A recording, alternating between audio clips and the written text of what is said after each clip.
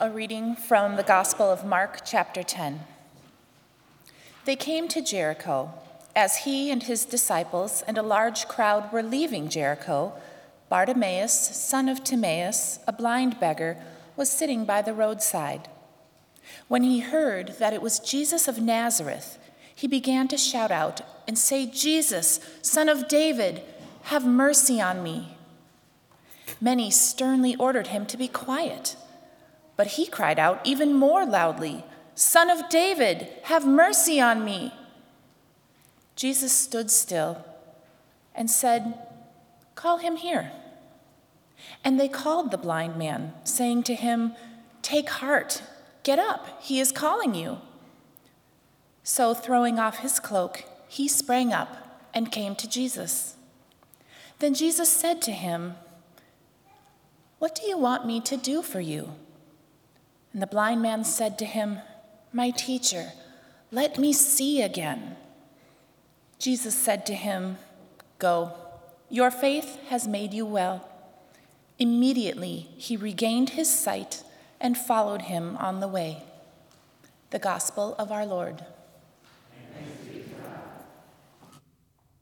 Thanks, Allison.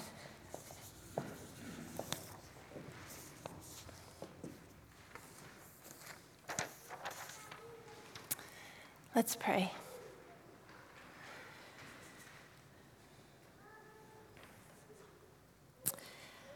God, today we come as we are, and all those things that are stirring about us in this world, in the news again about violence, those things that we're wondering about, where our hearts are aching, the questions that we ask. And here's the gift that you continue to bring each and every time that you show up right where we are, and that your word can speak to us right where we are. And so we pray today that that indeed will happen to all of us individually and as a community. And so open our hearts and our ears and our lives and our eyes to the power of your word. Amen. I had a conversation this week with someone about role models. We were talking about those people in our lives who influence the way that we live. People, when we see them in action, are people who we would like to be like. And often these people to whom we can relate with, or people to whom we want to emulate their identity, are people that are maybe similar or have some connections to us. And when I was thinking about things today, I wondered, and maybe this is a question to start us off, who is your faith role model? And for some reason, I keep thinking about Bartimaeus, this blind man begging on the side of the road so long ago. Could it be that Bartimaeus is a role model for us when we are called to be people of faith? We don't know much about him other than he is blind. He's unable to provide for himself, so he spends his days on the side of the road begging, hoping that others may share enough with him for him to survive. Mark tells us that Jesus and his disciples are leaving Jericho, and a large crowd is with them.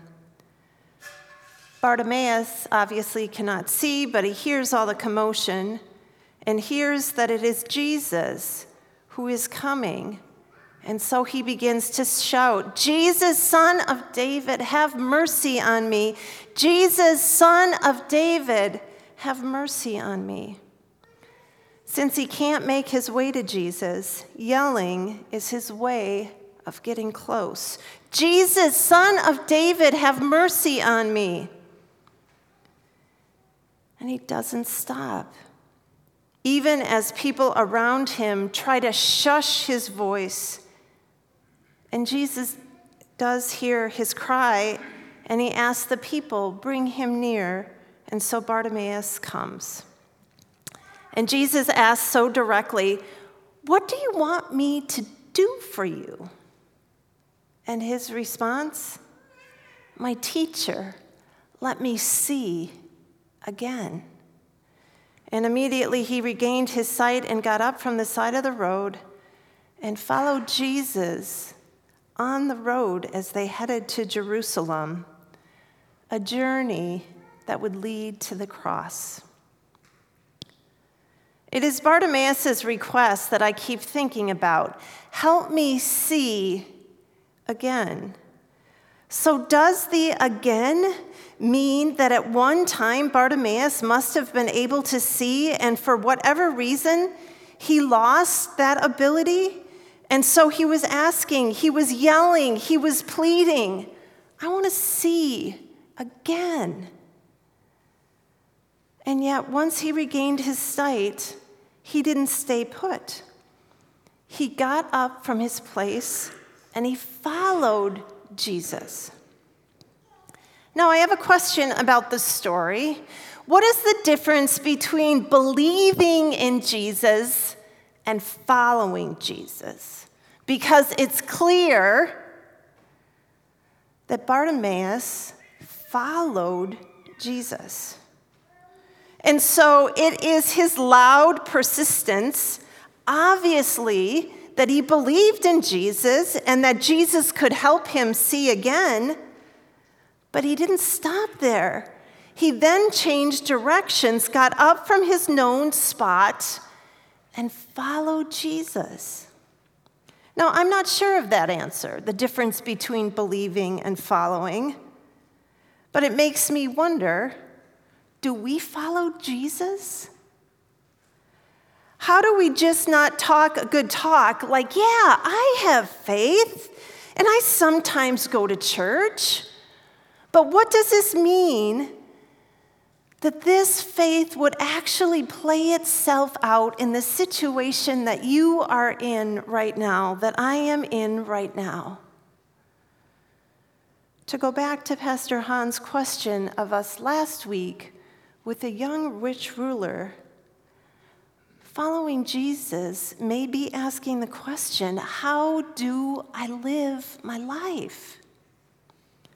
Now, a couple things I'm pondering in this story. First, Bartimaeus is really open about his brokenness. He's a blind beggar, and life was clearly not easy for him, and he was not shy about naming what he was lacking. He could not see and run to Jesus, so he just yelled as loud as he could, "Have mercy on me, Jesus." And I wonder somehow if those words that he cried out held other words, like he was saying, I'm lacking, Jesus. I can't do this on my own, Jesus. And through this vulnerability, there was an opening to name his need, and this is where he was heard. Not only did Jesus hear him, but all those people around him heard him too. We're not so good about naming our brokenness publicly, are we? I scarcely ever get a Christmas card that talks about how dreadful the past year has been or the struggles someone is facing. Social media praises the awesome photo and the insightful message. Naming our brokenness, naming what we lack, is often perceived as weakness.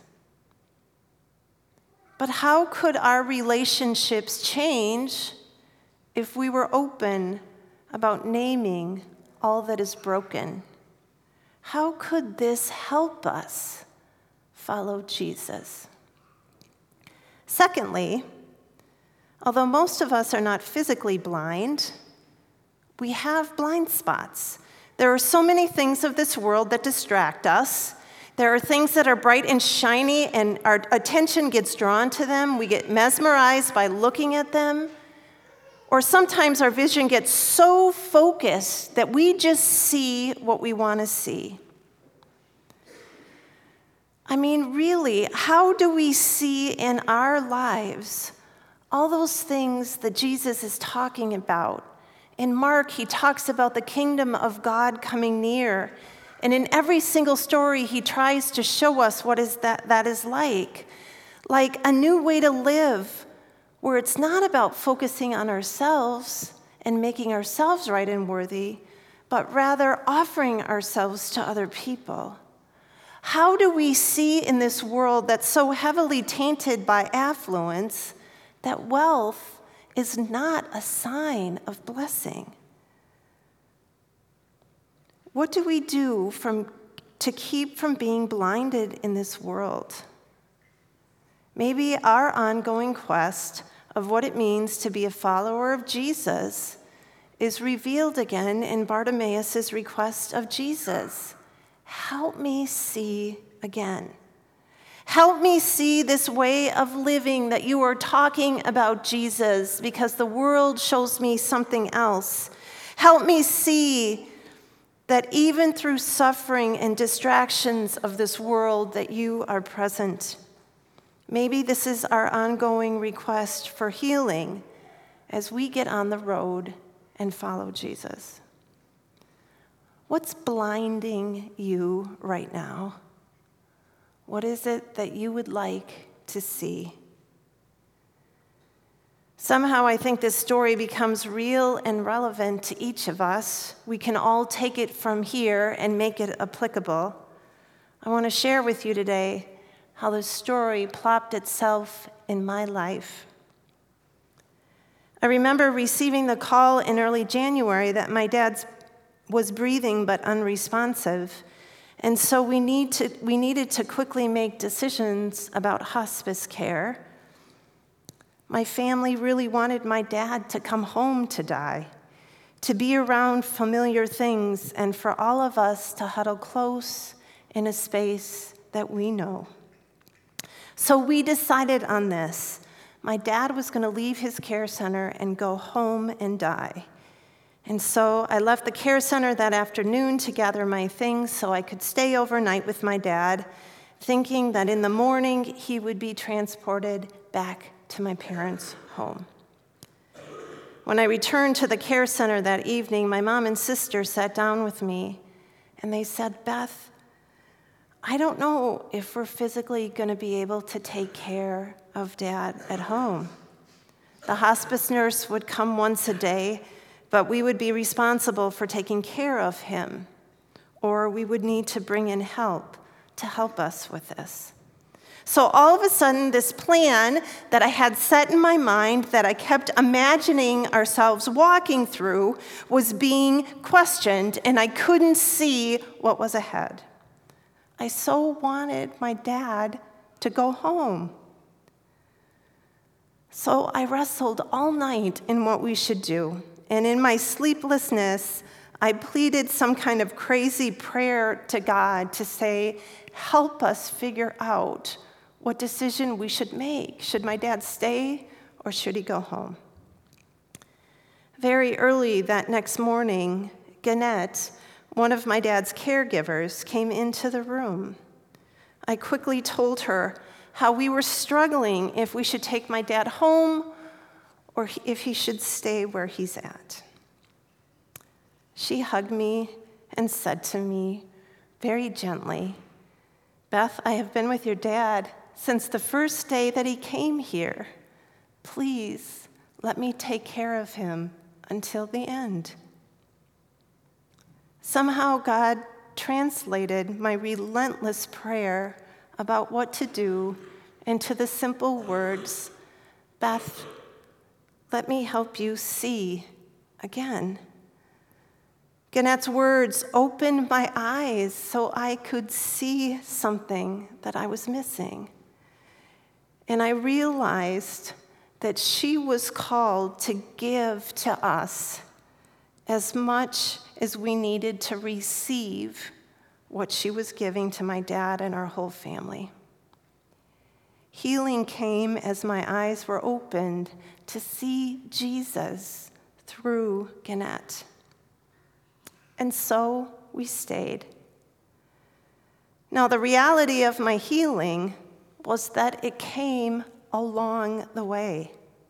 I knew my dad was not going to be miraculously healed from his Parkinson's disease, but rather my eyes were open to see God's presence along the way, in the midst of the suffering. And I realized that my daily prayer needed simply to be, Jesus, help me see again and again, because I kept forgetting, being blinded in my own grief. The healing that Bartimaeus received that day in Jericho is gifted to us as well. We really cannot follow Jesus on our own. Our eyes need to be opened again and again. And so maybe this can be our prayer during this season of Lent and hopefully beyond.